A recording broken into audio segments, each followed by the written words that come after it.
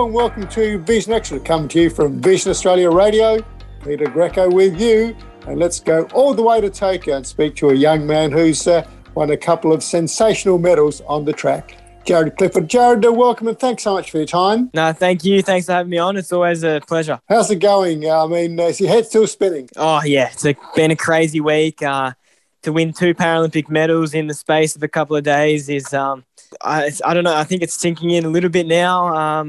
And still with a marathon to come, it's one of those weeks in your life where it goes so quickly, but I'm sure I'll be looking back on this with so much good memories in the future. Now, you went to Rio, and obviously I think you were just barely 17 when you went to Rio. So 5 years later, how different are the games, notwithstanding obviously the COVID background as well? Yeah, obviously the games are heaps different. No crowds. The controls in the village are a lot more tight and good, but it makes us feel safe too, which is really important, particularly with COVID. But I think the biggest change in the games has been the quality. You know, I came into these games hoping to win a gold medal. I still have a chance to do that, but it didn't happen on the track for me. And I won a silver and a bronze, and it wasn't because I ran badly. It was because the vision impaired categories, T12 and T13, and also the T11 guys too, but just everyone in general, the quality's just gone through the roof. The races in Rio compared, it's been a big step up to Tokyo. I got bronze in the 1500 meters running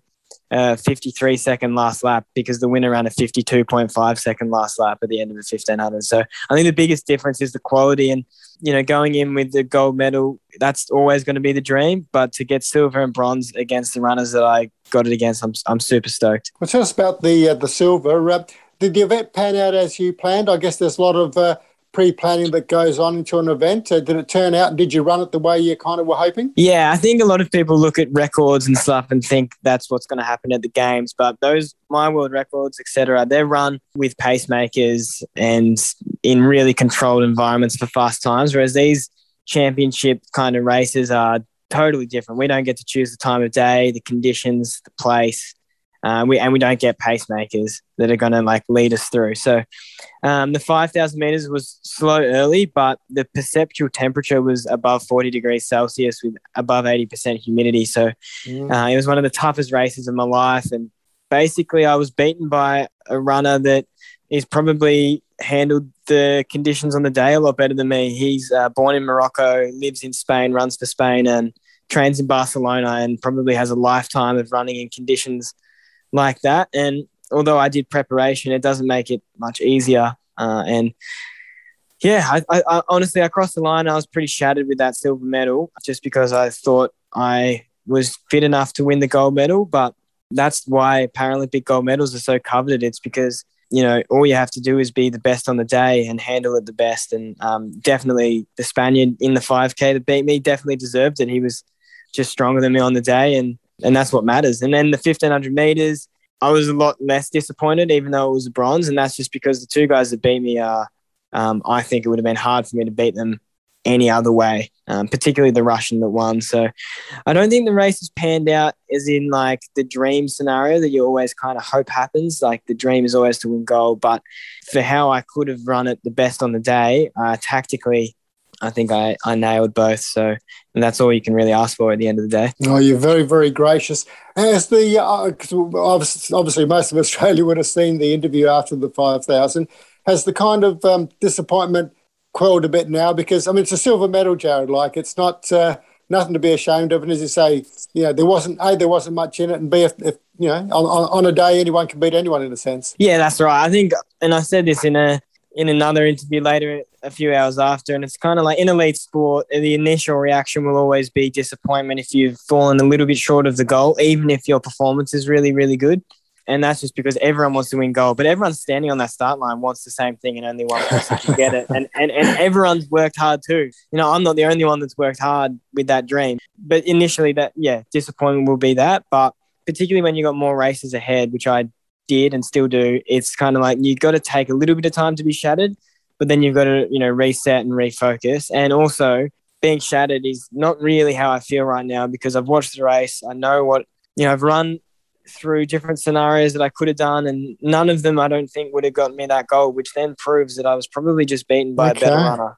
Yeah, I think that's makes me able to accept it a lot more and realize how special. And Paralympic medals are incredible things. Like to have it around my neck, that's, it's always been a dream of mine, and to have it happen and to stand on that podium, it's one of the most special moments. So, initial reaction was shattered, but I'm just so proud and grateful to have had the opportunity and to have at least fought all the way to the end as well. For those that might have missed it, you paid tribute to your late grandfather. Do you want to share a bit of that with us again? I know it's obviously a very heart-wrenching moment for you, but also very touching, and good on you for being so open about it, because I think that's another wonderful strength. Yeah, my pa has always been one of my biggest supporters of my running. We always spoke on the phone about it, in person. It sounds like it came up in a lot of conversations he had with other people. And I know, on the day that he passed earlier in the year, he sent me an email congratulating me on my world record in the 1,500 meters that had happened 2 nights before. And so, yeah, he had tickets to the race in Tokyo in another world, in 2020 before COVID, but couldn't quite make it to watch, but I'm sure he was, there in spirit. And I know he'd be super proud of the way I raced and the way I fought and the way I never gave up. And that was super special to kind of see that. And my family, my cousin Daniel and all my other cousins organised a T-shirt, and I think all my family and friends and even some of the people at Channel 7 were wearing it. So just to have that family kind of feel about everything was also super special. Very deserving. Well done on that again. It's not an easy thing to be able to speak about things like that, and I think the emotion was, I don't think there would have been too many people not caught up in it, so well done on that. Jared, you're running in the marathon coming up. Someone sort of observing things where you ran the 5,000, yeah, fine, the 15, okay, the 2 events, then the marathon, and then like the marathon, it's not just another event. Yeah, I know. I keep saying as a joke to everyone because it feels like, I've run a marathon twice already just with the preparation and the mental fatigue of the other two. It's kind of like 6.5K down, 42.2 to go. That's ridiculous. Yeah, I'm feeling good though. I'm ready. Michael Roger, the arm amputee, T46 marathoner, who's also, he's going for gold, and he's my training partner. He got in today, which I don't know.